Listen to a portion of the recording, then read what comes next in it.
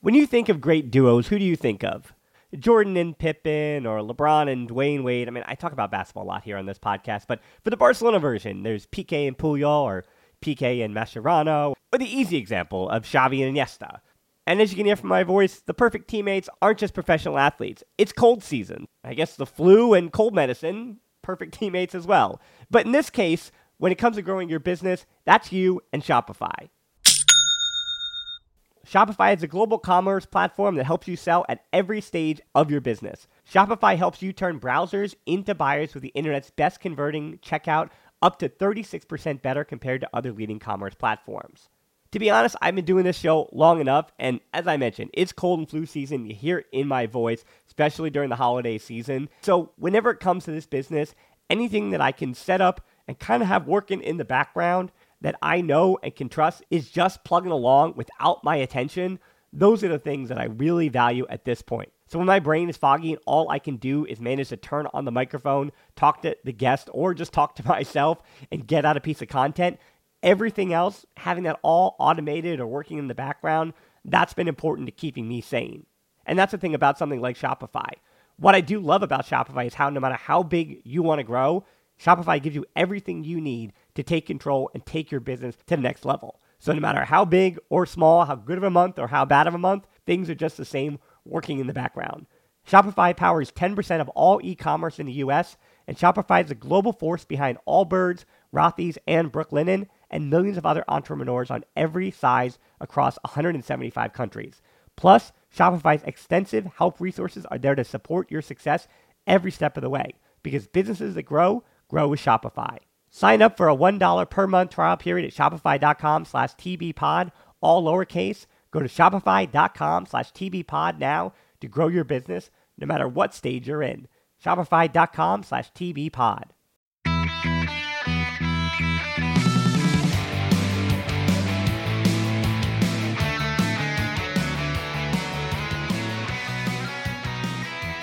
Welcome to the Barcelona Podcast, episode 144. Unmissable Opinions brought to you by the most influential voices in the FC Barcelona community. I'm Dan Hilton, and since it's the end of the club season, that means it's also time to take a look back at the year that was in La Masia with our resident La Masia expert, Navid Molaaghaei. Now, Navid, you are about to watch Denmark versus Georgia in a European qualifier, so not only do I really appreciate you taking the time, but it seems like you're in a park. That's what people are hearing in the background, but it seems to me that you're going to sound just great. Yeah, thanks Dan. Thanks for having me on. And yeah, I'm just sitting in a park with a view up to the stadium. And yeah, no worries. There's loads of time left, so we can have a good discussion about this past season. And I hope the ambient noise of children playing again remind you this is a La Masia special. That's what we're talking today for the entire time as we try to answer whose stock rose in La Masia. And obviously these are kids, these are teenagers, so we're not doing a whose stock fell or what players didn't really achieve what they wanted to achieve. Instead, we are going to be looking at the risers and guys that, again, with the greatest picture being that these talents someday make the first team. So with that little nugget in mind of which of these players will eventually not necessarily play alongside Messi, but play alongside, we're hoping, the likes of Musa Molaaghaei and different guys like that. So I think the place to start here, again, before we get to Juvenil A, who finished second in the division with Real Zaragoza, or Juvenil B, Cadet A, Cadet B, they all finished first. Barcelona also semifinals in the UEFA Youth League, falling to Chelsea on penalty kicks. But again, those are lower levels. We're going to start with Barcelona B. And I know it's technically not La Masia, but it very much is still La Masia because it's made up largely of guys who went from Juvenil A and moved up to Barca B. That is the system that Barcelona have. And the name you have to start with, 19-year-old, about to be 20 in August, Riqui Puig. And Navid, I think people tend to get overexcited about Riqui Puig. But then again, I look at his body of work, and I actually look, even though Barca B did not get promoted back to the Segunda Division, they're going to be in the third division again next year. Riqui Puig, I think, hit all the boxes that you need to earn a spot in the first team next year. Oh, definitely. He's been extraordinary, and it's been extremely obvious in pretty much every single game he's played. He hasn't played any like very bad games. I mean, he's always proven to have a level that is just above everyone else in terms of just pure quality. And he's from the first game, he's been leading the team on the pitch as well, which is not usual for a first team juvenile first year Barca B player, who is, I mean, he is physically smaller and weaker than everyone else, but one wouldn't think so. I mean, he's just dominant in every area of the game. His physique hasn't affected him that much this season. He took a few knocks throughout the season, but wasn't injured once. So he's had a perfect season in my opinion, and he's ready to promote to the first team. Actually, I would say. I think that's actually the most important point, that the big knock on him, people say, is that he just doesn't have the physicality. And you talk about the low center of gravity that Messi and Iniesta and Xavi and guys like that have, and what, the comparisons you can make just because of the low center of gravity. But with his 7 assists this season, didn't have a goal in 32 appearances for Barca B, but he did play over 2,400 minutes. And as you mentioned, he missed 0 games due to injury. So for all the knocks he gets, for all the times that you can watch the highlights, he gets kicked to pieces. Yet he still has the resolve to either stay on his feet, which again is a quality that I think Kool-Aid's love more than maybe anything else when we get excited about a prospect who stays on his feet and doesn't just roll around on the ground. That's something that we have pride in for La Masia talents, and Puig does that almost better than anybody else. And in his the assist he got, we think back to the Copa del Rey game when he gets the assist, and then the 2 La Liga appearances he made as well near the end of the season. Not only does Barcelona know about him and the rest of the world knows about him, but I think the next season, obviously, of his development is going to be huge. And the question isn't whether or not he's ready for a first team. It's whether or not Barca are going to carve out enough minutes for him next season. I think worst case scenario is he winds up at Barcelona's first team next year, doesn't really play much of anything, and then has to be loaned out to a club, and it just doesn't work out. I think this is the year where again, he's already ready for a first team. It's just whether or not he's going to get enough minutes to continue his ascent. So Riqui Puig is the guy that we start with, but he did have a bunch of teammates that had, we're going to say, mixed results. And again, I didn't want to be poo-poo on any of the Juvenil A or lower, but as far as Barca B, these are actual full professionals, and some had good seasons, some had bad seasons. And as far as making the jumps to the first team, not all of these guys are going to do that next year. I don't know if any of the 4 will. The guys I'm going to throw at you here, Navid, are Juan Miranda, Oro Busquets, who both should be out on loan next season. That's not me. That's, again, news seems to be that those 2 will be heading out. And then Abel Ruiz, who I don't know if anybody knows what's going to happen to him after he didn't really do much goal scoring. And he moved really out to the left wing a lot of the time for Barcelona B, where he's supposed to be a striker in the future. And then Iñaki Peña, who I think his fate really rests on whether or not Jasper Cillessen stays at the club this summer. And he's already shown that he is good enough to be the backup to Ter Stegen if given the opportunity. But again, will Barca do that, or will they just sign a cheap, experienced goalkeeper, say a Buffon, if you will? But for those 4 players, Navid, I'd love to hear where you think that they how they've done this season and where they project for next year. All right, so let's start with from the back, like the goalkeeper, Iñaki Peña. He's again, just as Riqui Puig, it's been his first season at Barca B, and he's just been he's also been superb.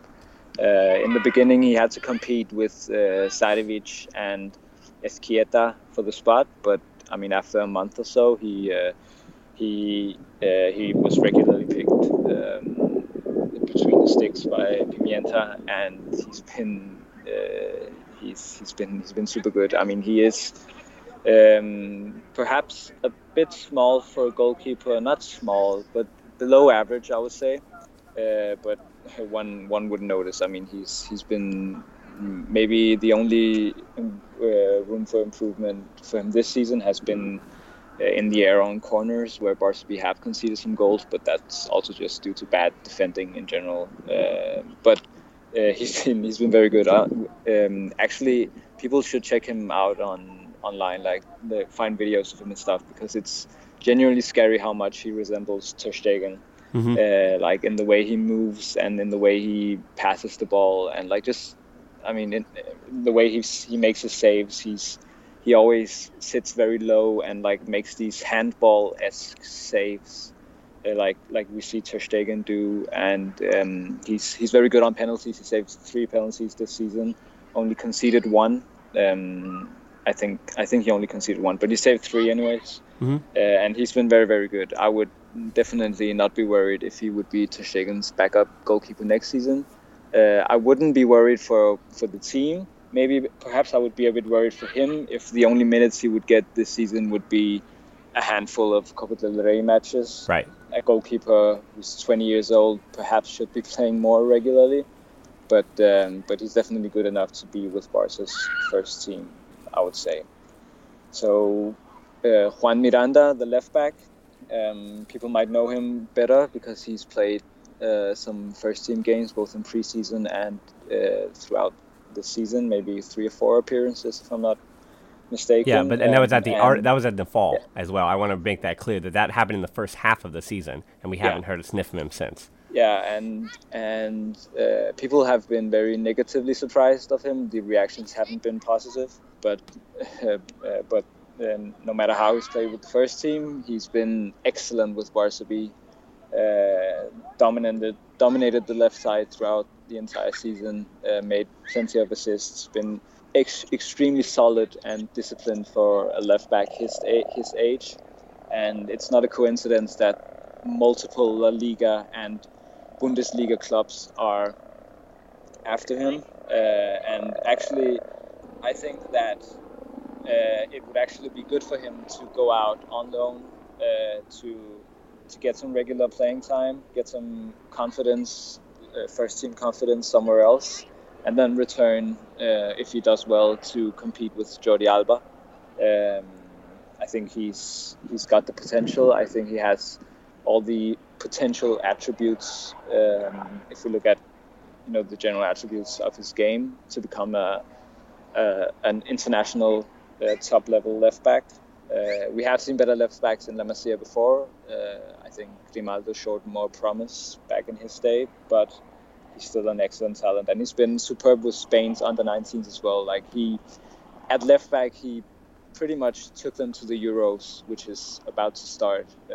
He made like 4 assists and got 1 penalty and they scored 6 goals, I think, in the final qualifying round. So like he was involved in almost all their goals that took them to the Euros. So he's been excellent this season and should hopefully do well on loan somewhere else. Maybe he would be sold with a buyback clause. I wouldn't mind that either. But in any way, we shouldn't let him go permanently. And I'm sure that the club also knows this. Yeah, I want to remind people as well that Miranda was on the younger side of this crop of players when we talk about Puig, Aurel Busquets, et cetera, that not only was he on the younger side, but he was young enough where Barca were still trotting him out in the UEFA Youth League this year. So for those who are out on him, that yes, he had some disappointing performances for the first team, but as you mentioned, the point to his season, it's not all negative. He was very good with Barca B in the 3rd division. He excelled when he was playing in the Youth League and with younger, his age opposition, we'll say, and I think he will continue to get better and improve. And again, he's another one of those where it's all about having minutes to be carved out. And as you mentioned, I think I completely agree that the only way forward, I think, with Barca really going to be looking, I doubt it's Cucurella the way things are going, but if Barca really are looking at another left back, a cheap one, maybe a Felipe Luis, that kind of thing, and a more experienced one, then Miranda has got to go somewhere on loan. And I think he's the perfect guy to go out for a mid-table to top La Liga team that he could find a place in. Obviously, he's from Betis, so we wonder, but they do have Junior Firpo, so we'll say tongue-in-cheek, if Barca are looking at another left back, maybe that, again, that buyback clause might make sense in some kind of, we'll say, a tongue-in-cheek swap type situation. But another guy who might go out on loan, and a guy who, Inaki Peña, started the year injured, he got healthy. One guy who didn't get healthy for a while because he had a much more devastating injury last season, that was Aurel Busquets, who I think all season long for me, Navid, never really got to full fitness. He got better and better as he was coming back from that injury here in the spring. But again, I don't think we ever saw his best. And unfortunately, I think that puts him a little bit behind as he is basically missed almost a full season of a really, really important part of his development in the time that he has. But I think the future is still bright for him. But again, where did you see his season, having come back from injury, and where do you see him next year? Yeah, I think he would have progressed so much more, and we would have talked about him in a completely different light if he hadn't been injured for 10 months. I think perhaps his best game of the season was the final away game of the season, where he looked very, very, very solid. But yeah, he took a while to get back to full fitness, and even in some games, Pimienta preferred Monchu, Collado, and Riqui ahead of him in central midfield. Mm-hmm. But nevertheless, he's a very, very gifted talent, and he will spend this summer to get in great shape, and I think he will. I think he'll do well in preseason if he stays at Barca, and I think that if they can find a club for him to go out on loan, he will do decently there as well. Perhaps maybe his own disadvantage is that he's not a good central midfielder, a good interior, but he's a defensive midfielder. So maybe the club will have a bit of a difficult time finding a club that needs a defensive midfielder regularly for him to play. But nevertheless, I don't think we should rule him out. I think he's definitely someone worth keeping an eye on for sure. He physically and technically he's just great. There's nothing really. There's no really big disadvantage for him. I think that perhaps the only thing is that perhaps he's a bit slow, but not like Sergio Busquets slow. For a defensive midfielder, he's very well built physically. Yeah, and I think due to his being limited in his positioning, that again, this is one of those circumstances where I always think of Sergio Samper as the best example, where he went out on these loans and things just didn't work for him at the club that he was at. And so Oriol Busquets is a situation where he goes to a club, let's say they're playing a 4-3-3 or they're playing something with two defensive midfielders, and then they sack their manager. The next guy who comes in plays a flat 4-4-2. That would be my worry, just sending him out on loan, just because as he continues to work his way back from injury, if his talent isn't cultivated by the system that's being played, again, no manager is at the behest of just one player. So that would be my worry about him, but I hope that he would find his way there. Now, the most puzzling of the bunch, where people say that Suarez that we need to get the number 9 position of Barcelona younger, and yet they have Alvaro Ruiz, who has long been, now we're talking 3, 4, 5 years now, which is a pretty long time for a teenager. He has been the heir apparent for the Spanish youth national teams as the best number 9 in the system. And when Barcelona were able to get him from Valencia quite a few years ago, he came in and was banging in goals. But this last season and a half or so, the goals have kind of dried up as he's a little bit sputtered, I think. But he's one of those guys that his result and his progress, unfortunately, is dictated by his goal scoring. But what did you see from him that gives you promise that he is not just going to be a goal scoring threat, but he's adding different things to his game? Or do you think this was just complete stagnation from Alvaro Ruiz? I definitely do not think that it was general stagnation. He's definitely developed throughout the year, matured a lot, physically stronger as well. Physically more adapt to the senior leagues. I think genuinely the only problem is his goal scoring. He scored 3-4 goals this season, but the problem is the chances that he misses. He has a lot of chances. He has had a lot of chances, a lot of clear ones that he hasn't. Where he hasn't been efficient, and that hits you as a striker. That hits you on your mentality. But I think that he has so much potential. He is extremely good on the ball. He's not slow at all. He can play basically in all 3 positions. He's also played at right wing. I think he's the perfect striker. Like for the first team, like stylistically, he's the perfect profile because he can, like if we say Messi plays false 9, which he basically does, like Abel is the perfect wide striker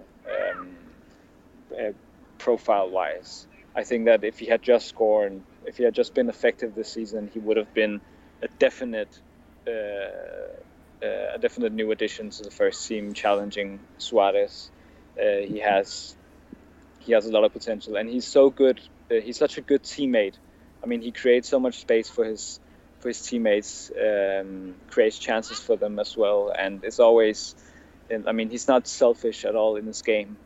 He genuinely just has to improve on his finishing. And I think that he's a striker that is like he could explode in any minute, but at the same time, there is a window for him to make it at Barca. And if he doesn't score more goals next season, I think that perhaps he will be not sold permanently, but he will have to leave and see if he can generate more goals elsewhere and maybe return. But yeah, I mean, when you're a striker, you have to score goals. Yeah. I mean, Benzema, I think he resembles Benzema quite a lot. I mean, he's excellent on the ball, keeping the ball with his back towards the goal, and also being very active in the build-up with superb technique for a 9, and he's a modern striker, not just a poacher, just like Benzema.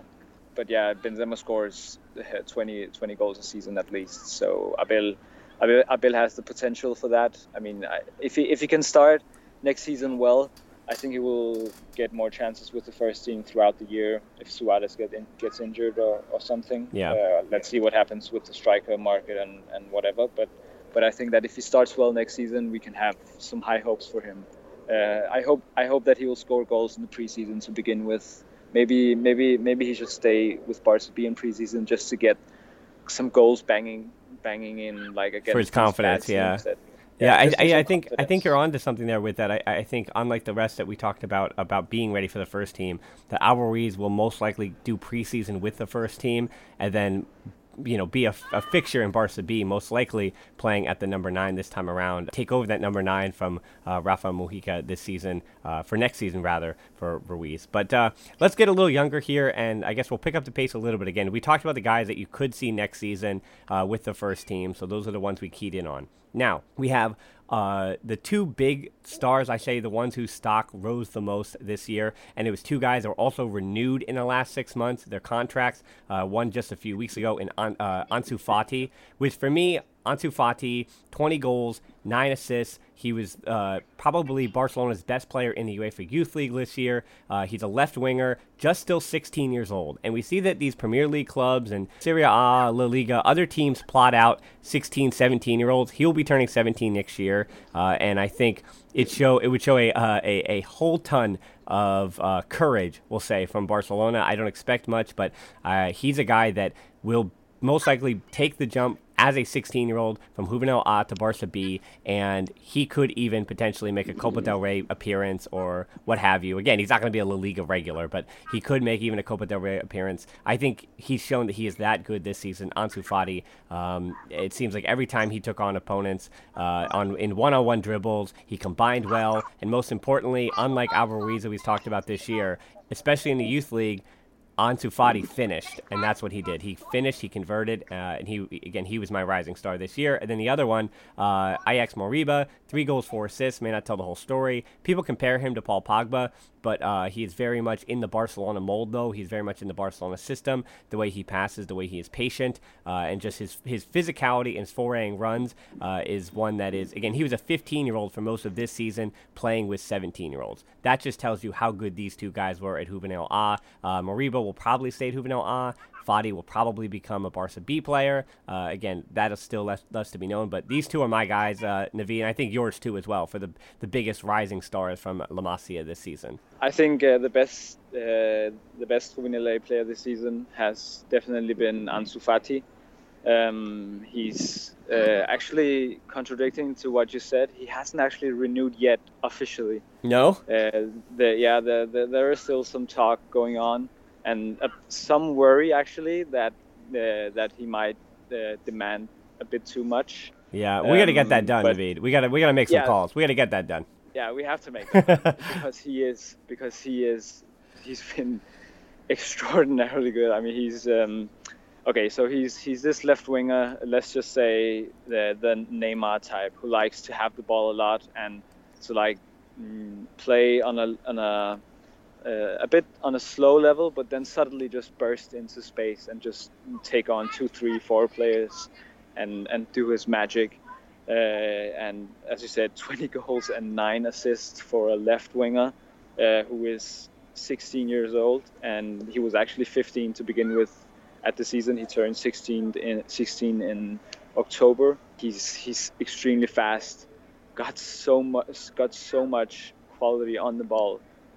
He's not 100% two-footed, but he's almost as natural with his left. So he dribbles and shoots extremely well with his left. In many ways, profile-wise, I would compare him with Neymar, that kind of winger. And he scored. People should check out the highlights from Barca's youth league game against PSV Eindhoven away, where he receives the ball at the middle of the pitch, and then just takes on maybe 3.5 players before hitting it in the top corner outside the box. Just an insane goal. So yeah, he's been the best player of the season alongside I would say Ilaish and two other players, whom we can talk about later.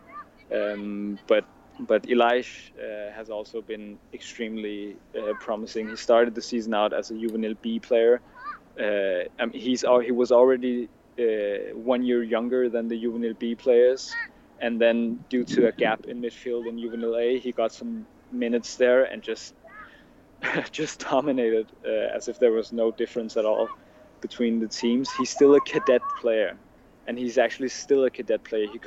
His age is he was born in 2003. Right. That's the Xavi Simons generation. That's the cadet A generation, and he's been playing against players in youth league, in UEFA Youth League, who are born in 1999. So that's 4 years older than him, and he's been dominating in the youth league, where he scored a goal against Hertha Berlin in the round of 16 to take Barca to the quarterfinals. Unfortunately, he got injured and he couldn't play the semifinals. Neither could he play he couldn't play the semifinals, and he couldn't play the under 17 Euros for Spain either. So that was a bit of a shame. That ruined his brilliant season. And for both, and stylistically, I mean, some people compare him with Pogba because he's pretty tall, physical, but still very technically gifted. And I myself tweeted a video of some of his most spectacular long shots, because he's so good from outside the box. He's very, very dangerous, and he has a great weapon of a right foot. And the thing about Ilaish and Ansu Fati, other than actually they're also best friends. They hang out a lot with each other. They go to first team games at Camp Nou with each other, and actually, and Ilaish officially has renewed. I think it was there were rumors that he became the most expensive youth player ever at La Masia, and now there's doubt if he's going to play with Barca B next season, or going to continue with Juvenile A with some appearances for Barca B, and I think we have to just wait and see. But perhaps Barca B's midfield next season could be a bit stacked. So unless he just proves himself better than all the other players, perhaps he would play a bit more with Juvenile A this season. Yeah. But he's also been extremely good and very, very promising. Yeah, I mean, there's the fact that we're talking about him potentially going to play for Barca B, where he would be playing as a 16-year-old, as you mentioned. He turned 16 this year in January. That's why they were able to wrap. And that's why it was necessary to get him to be renewed, because he was turning 16 for that professional contract, as Man City and everyone else were calling. And he was so close to joining. It was Chelsea who was so close to joining in the end. So it's super important that we got him to stay. And just the fact that we're talking about him as a potential B player next season is just unusual for a 16-year-old. We have to go back to Alex Grimaldo. He debuted for the B team as a 15-year-old and was a regular at 16, 17 before he got injured. And we haven't seen that since. So it's pretty unusual. So now I think, Navid, it's a moment where there were a few guys who we already knew were going to be pretty good that I just want to list a few names, and both Juvenil A and Juvenil B players. Nicky Gonzalez, a Juvenil A midfielder. Alejandro Marquez, who people would have known was he had a brace in the UEFA Youth League win last season alongside Puig and Callado and the rest. He had 19 goals this season between Juvenil A and Barcelona B. Wame Jardi with 24 goals, the Juvenil B striker. I believe he got... There's no golden boot in La Masia, but I believe that he was the one who captured that. Jandro Oriana, the defensive midfielder who played between the Juvenil A, he played in the Youth League, and he played some for Barcelona B as well. Again, he's a defensive midfielder. And then, for me, the guy that rose the most is a right back in Sergi Rosanas, who I didn't really even know his name at the start of this season, and he's come along being the UEFA Youth League right back and also excelling at the Juvenil A level. And then you had Conrad De La Fuente, who's now playing for the U.S., who rather played for the U.S. U20s at the World Cup. He had 4 goals, 6 assists, doesn't really have 2 feet, but he is very, very deadly as a winger on 1 foot, but again, I think he needs to develop his second foot a little bit more. And then we have the whole batch of Cadet A players, which you can go to barcablog.com, and if you type in La Masia profiles, just go to the tab, and I previewed a ton of Cadet A players this season. So of that whole bunch, and including the Cadet A players, Navid, I'm going to ask you for 3 of those names. Again, I didn't name any Cadet A players, but if I want to include that whole group in here, just give me 3 names that really, really impressed you this year. Okay, so I'll start with a Juvenil A player that you didn't mention. His name is Arnau Tenas, and he is their goalkeeper. Yeah. Arnau Tenas, actually, I mentioned before that Iñaki Peña is quite small for a goalkeeper. Arnau Tenas is actually smaller, and but still, it's incredible how we've managed to get 2 such brilliant 2 goalkeepers with 1 year apart through the academy. He is a superbly he's a superb shot stopper. His reflexes on the line are incredible. I watched the Juvenil A play against Real Madrid in the League Winners' Cup quarterfinal, which they unfortunately lost, but we won't talk about that. But he had this incredible save off a free kick, which was crossed into the box, and he had maybe 1.5 meter to react to a header, which was he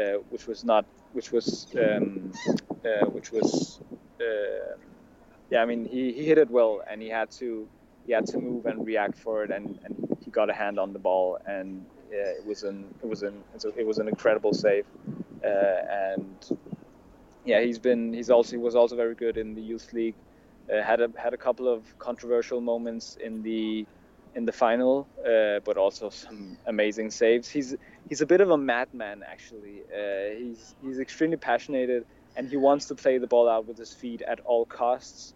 But he's not as good on the feet as Iñaki Peña.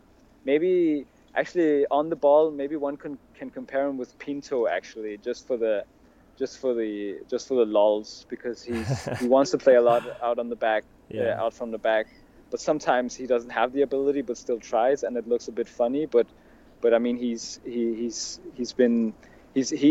has risen a lot. He's also trained in some periods of the season. He trained regularly with the first team as well, which is extremely impressive for a 17-year-old goalkeeper, I would say, and it's very unusual. But he was good enough for it, and he must have impressed Valverde's staff. He was training alongside Iñaki Peña and Ter Stegen when Silesen was injured throughout the season, and he's been very good. I've been very happy with his development this season, and I think that if Iñaki Peña leaves Barca B next season, he will compete with Sadevic in goal, and I think that he will at some point knock off Sadevic, who is a bit older than him. So he's been a big not even a big surprise, because he was very good before. He was a Spain international as well, and he's gonna represent Spain. He's gonna start for Spain at the under-19 Euros,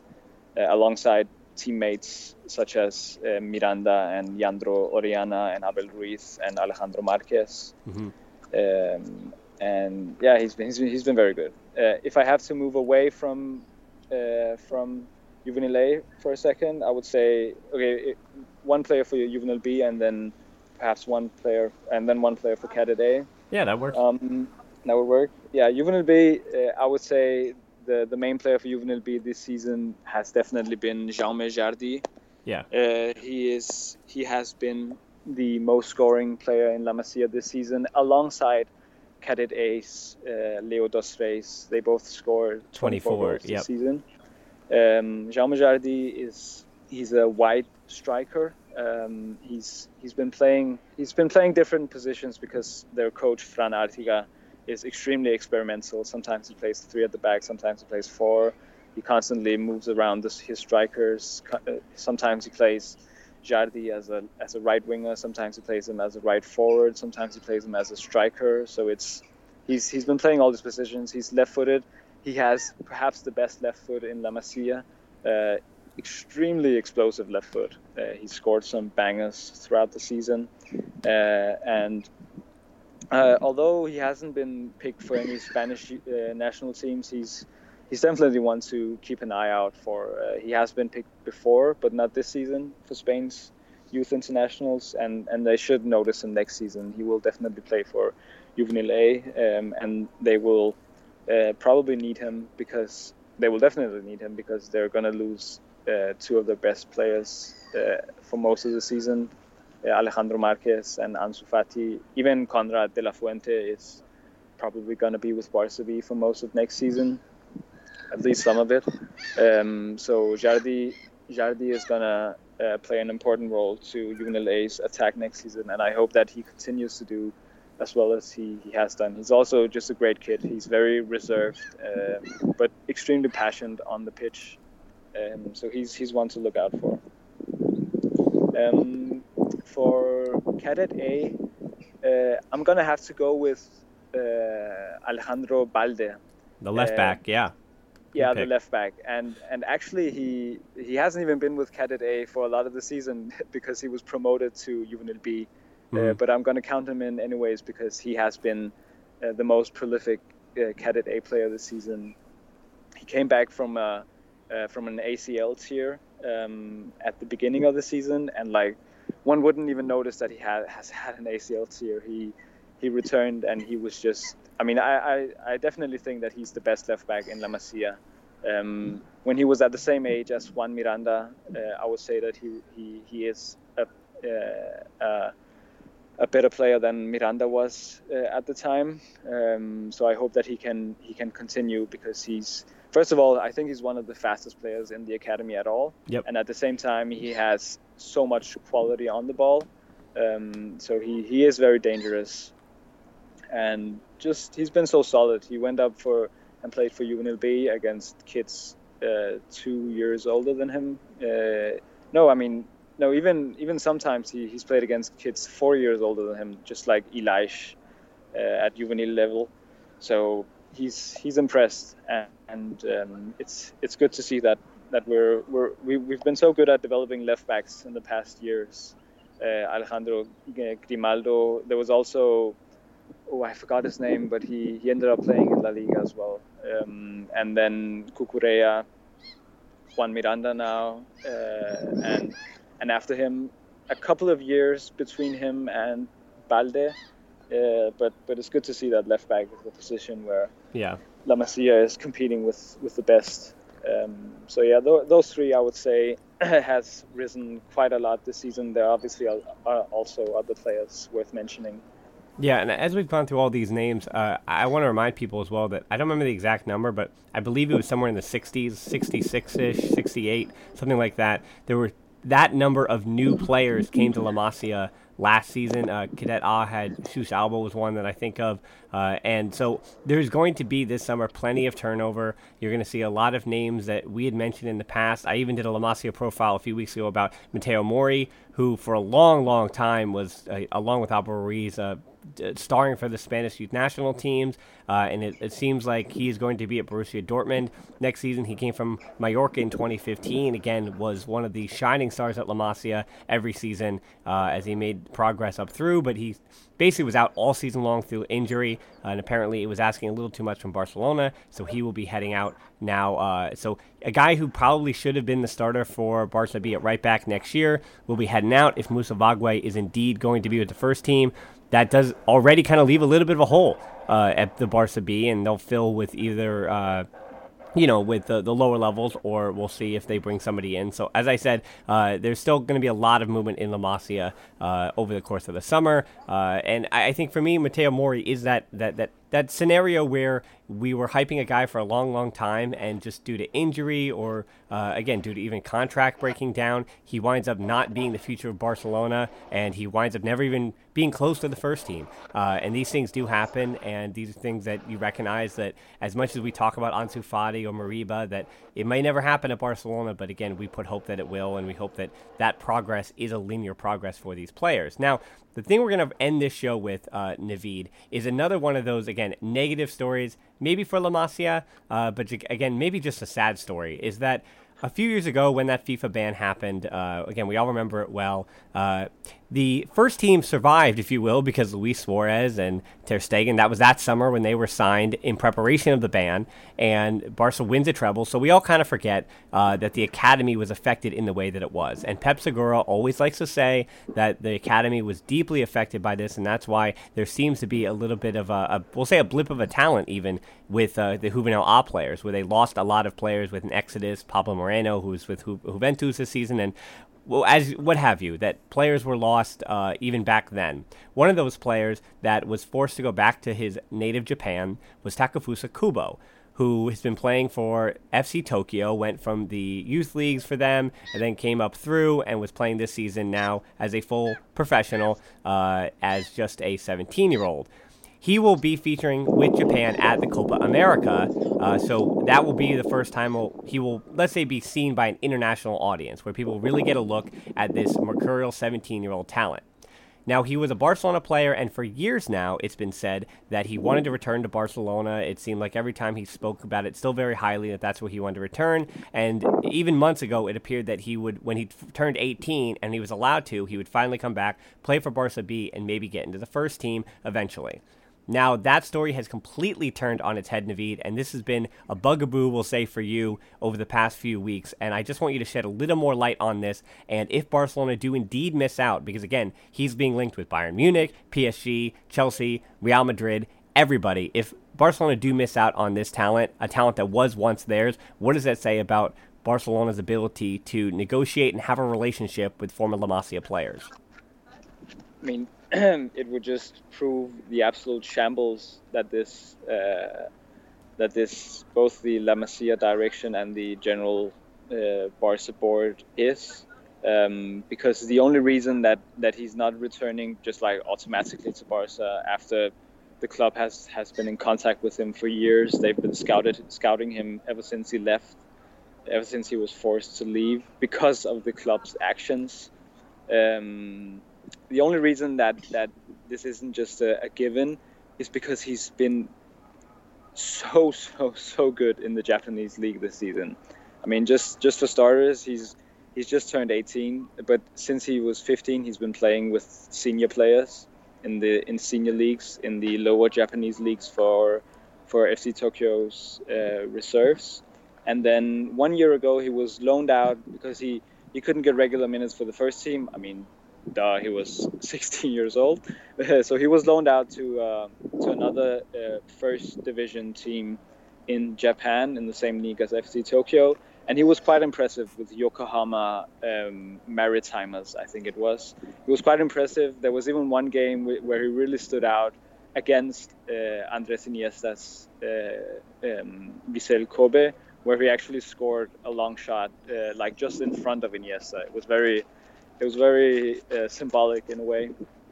But yeah, so he returned to FC Tokyo in January for the start of the Japanese league. And so FC Tokyo are first in the league. They only lost one game, and Take has been their best player. at 17 years old, he's played on the wing in the 4-4-2, both on left wing and right wing, and he's been absolutely unstoppable.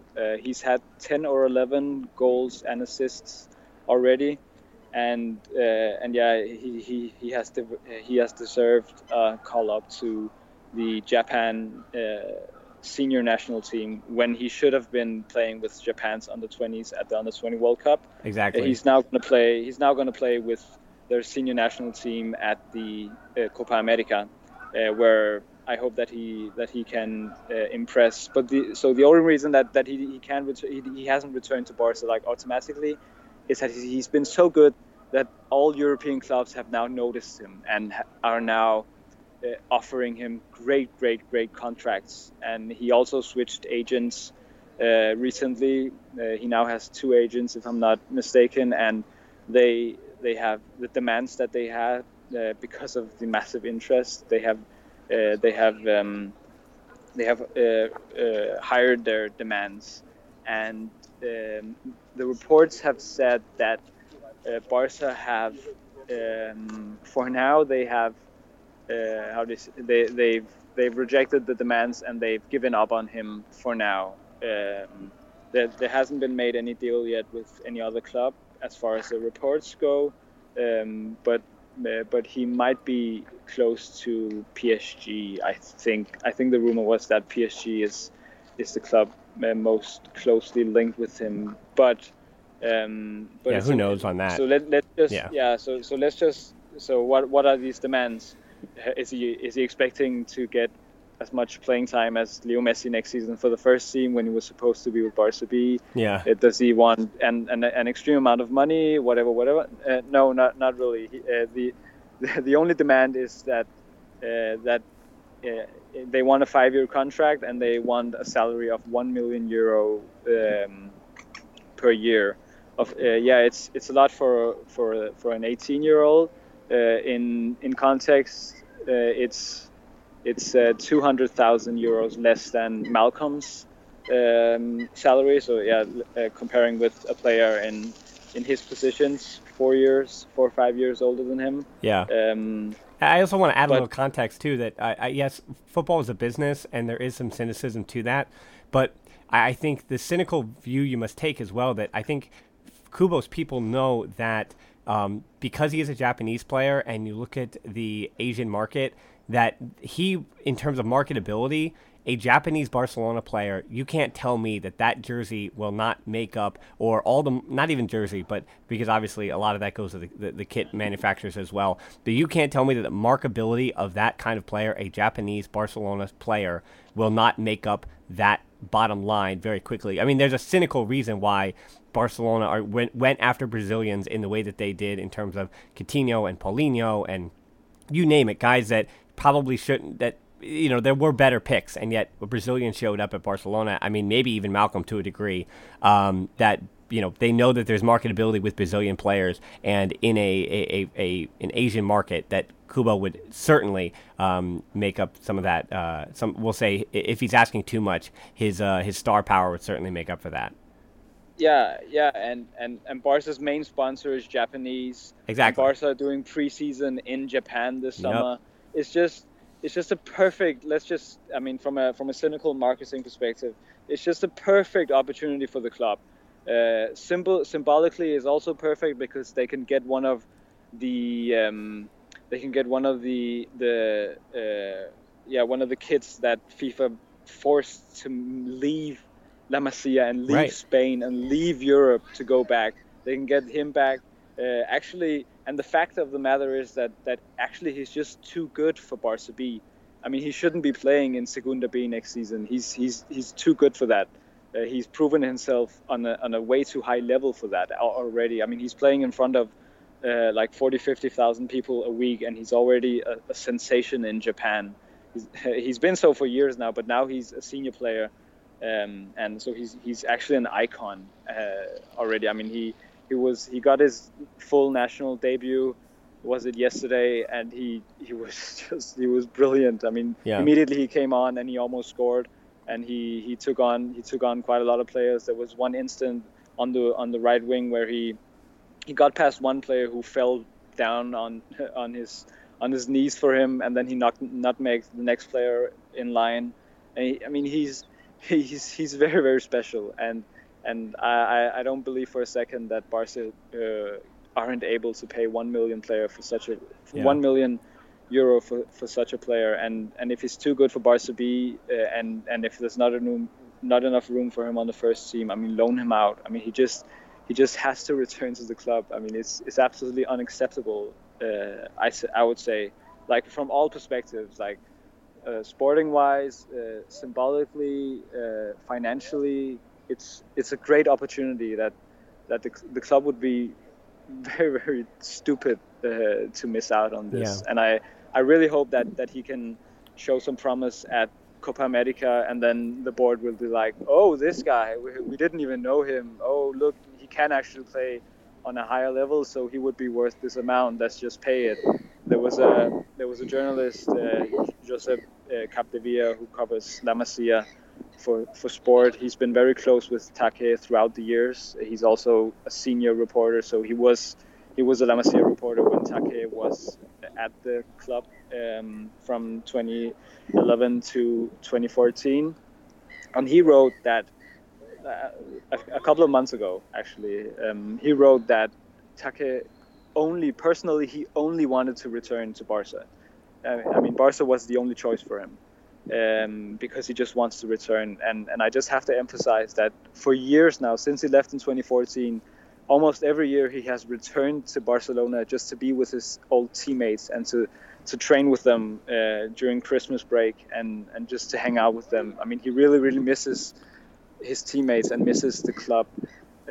So there would be absolutely no issue at all getting him back. They just have to pay a measly price of 1 million euro a month for him. And I think that he would do so well that he would want to get his contract renewed after a couple of seasons.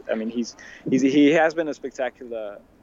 He has shown spectacular talent for a 17-year-old. I don't think there's been any better 17-year-olds this spring, actually. And I think if there was room in the first team, I think maybe even there would be an opportunity for him to do a Vinicius, spend a couple of months with the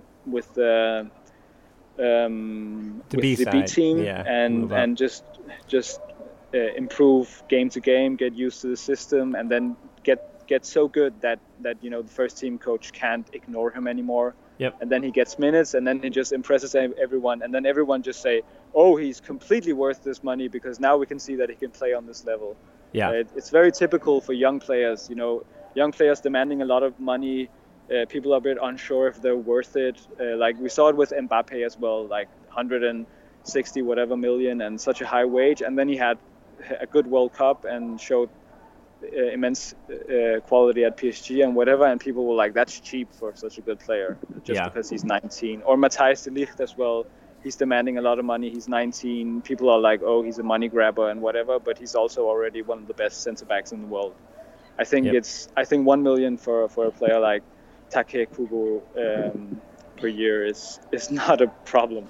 Shouldn't be a problem. Yeah, it is a business. As I said, these players, even at 16, you don't know with injury. And we talked about, again, with Mori having that long-term injury, that instead of getting this huge Barcelona contract, he's, the club is now telling him because of that injury he's worth less than he thought he was.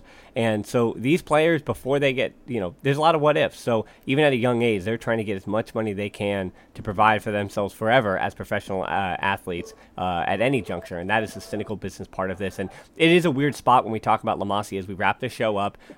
It's a weird spot to be when you're talking about big money like that, and then you're also talking about teenagers. And you realize that, football is a business, unfortunately, that is affecting teenagers. And it is a weird place to be as we try to have these conversations about these guys that are, again, they can't drink or whatever in certain countries, and some of them can't even drive in certain countries yet. And yet, we're talking about millions of euros when talking about what these players are worth as athletes. And so I think just like Kubo, I saw a ton of different reactions to him and whether or not he's worth it or not. And I guarantee you so many of those people have never seen him play, and that is the case with these La Masia players. So I urge you, as Navid always says, there is stuff out there now in the digital age that we live in. Every player we named, they're going to all be in the show notes. Every guy that I've named, that Navid named, go check them out. Go watch the highlight packages and understand the highlight packages don't tell the whole story, but also recognize that there is potential, and there's a reason why, again, we leave the heavy lifting to people like Navid to watch all the matches for us,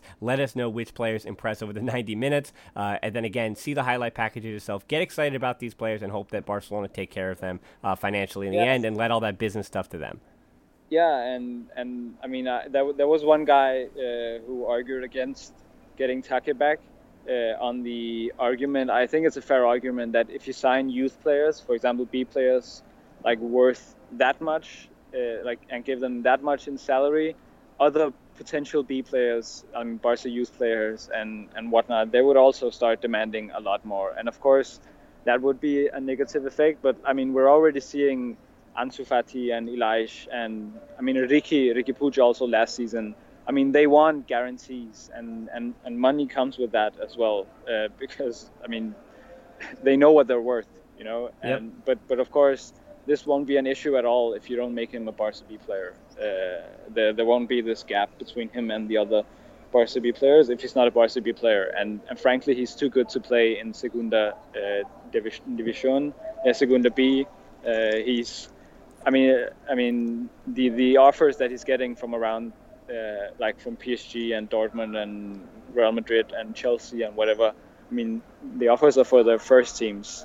So I have no idea why Barca still see him as a potential B player. I know he has to be patient and all that when he's actually good enough to play for elite European clubs. Well, unlike some other clubs, Barcelona have still a ton of work to do this summer. We'll be following all that news. Again, continue to check out. We have weekly podcasts coming out. There's stuff going on not only with the Women's World Cup, as well as with the Copa America. The U20 World Cup just finished up, so there's so much football going on. It is not about FC Barcelona, but before you know it, they're going to be starting their preseason, and we're going to be talking to Navid again about La Masia and previewing next season as well. And Navid, thanks so much for joining the show and just providing all the knowledge that you have. Again, I wish that these were, when we talk about La Masia, I wish we had 3-4 hours to do these, but again, I just try to finish it in about an hour. Navid and I thank you for your time. Thanks a lot for having me, Dan, and I'm looking forward to talk to you again next season. And thanks so much to you, the listeners, for tuning in again. You can tap in your app and check out the show notes to subscribe. You can also find us on social media, and again, also hit Navid's name in the show notes. Again, he is one of those guys, along with the @YoungKool-Aids, that you certainly want to follow for La Masia news. He is one of the leading voices. That's why I have him on the show, and that's why he's such a terrific expert. We're also on Twitter ourselves, @TheBarcelonaPod, or @HiltonD13 for me, on Instagram, @TheBarcelonaPod. Our closed Facebook group is TBPod.link/group for deeper dives and discussions. You also help us out on Patreon. I just did a UEFA Nations League review because Nelson Semedo, Jasper Silverson, Frank de Jong all played in that game. And we can continue making these shows if you help us out at TBPod.link/Patreon. We're also on YouTube now. I'm going to have something about La Masia based on this conversation later this week or next. You can check that out on YouTube. Hit subscribe, like, comment, do all that, and help us out. And again, the subscription button is right there as well. You have a lot of summer reading to do as well. We did La Masia profiles on a lot of these guys, so check out the La Masia profile tab. That will be down in the show notes as well. It is a jam-packed show notes, a lot of reading and a lot of listening. So you've done all that. Thanks so much for getting to the end of this show. And until next time, we'll talk to you soon. Forza Barca. Forza.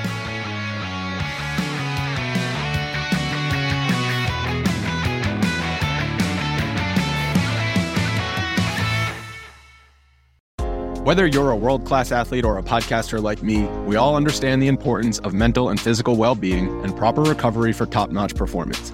That's why I'm excited that Unified Healing is sponsoring podcasts on the Blue Wire Network. Unified Healing is a new and super innovative global network of wellness centers powered by Energy Enhancement System, or EE System. If you haven't heard of the EE System yet, then you'll want to listen up. This technology promotes wellness, deep relaxation, purification, and rejuvenation. Wherever you are across the globe, access to a center is easy and affordable. Interested in experiencing the EE System technology for yourself? Go to unifiedhealing.com/bluewire to learn more and find a center near you. That's unified, UNIFYD, healing.com/bluewire. No material or testimonials on the Unified Healing website are intended to be viewed as medical advice or a substitute for professional medical advice, diagnosis, or treatment. Always seek the advice of your physician or other qualified healthcare provider with any questions you may have regarding a medical condition or treatment and before undertaking a new healthcare regimen, including EE system.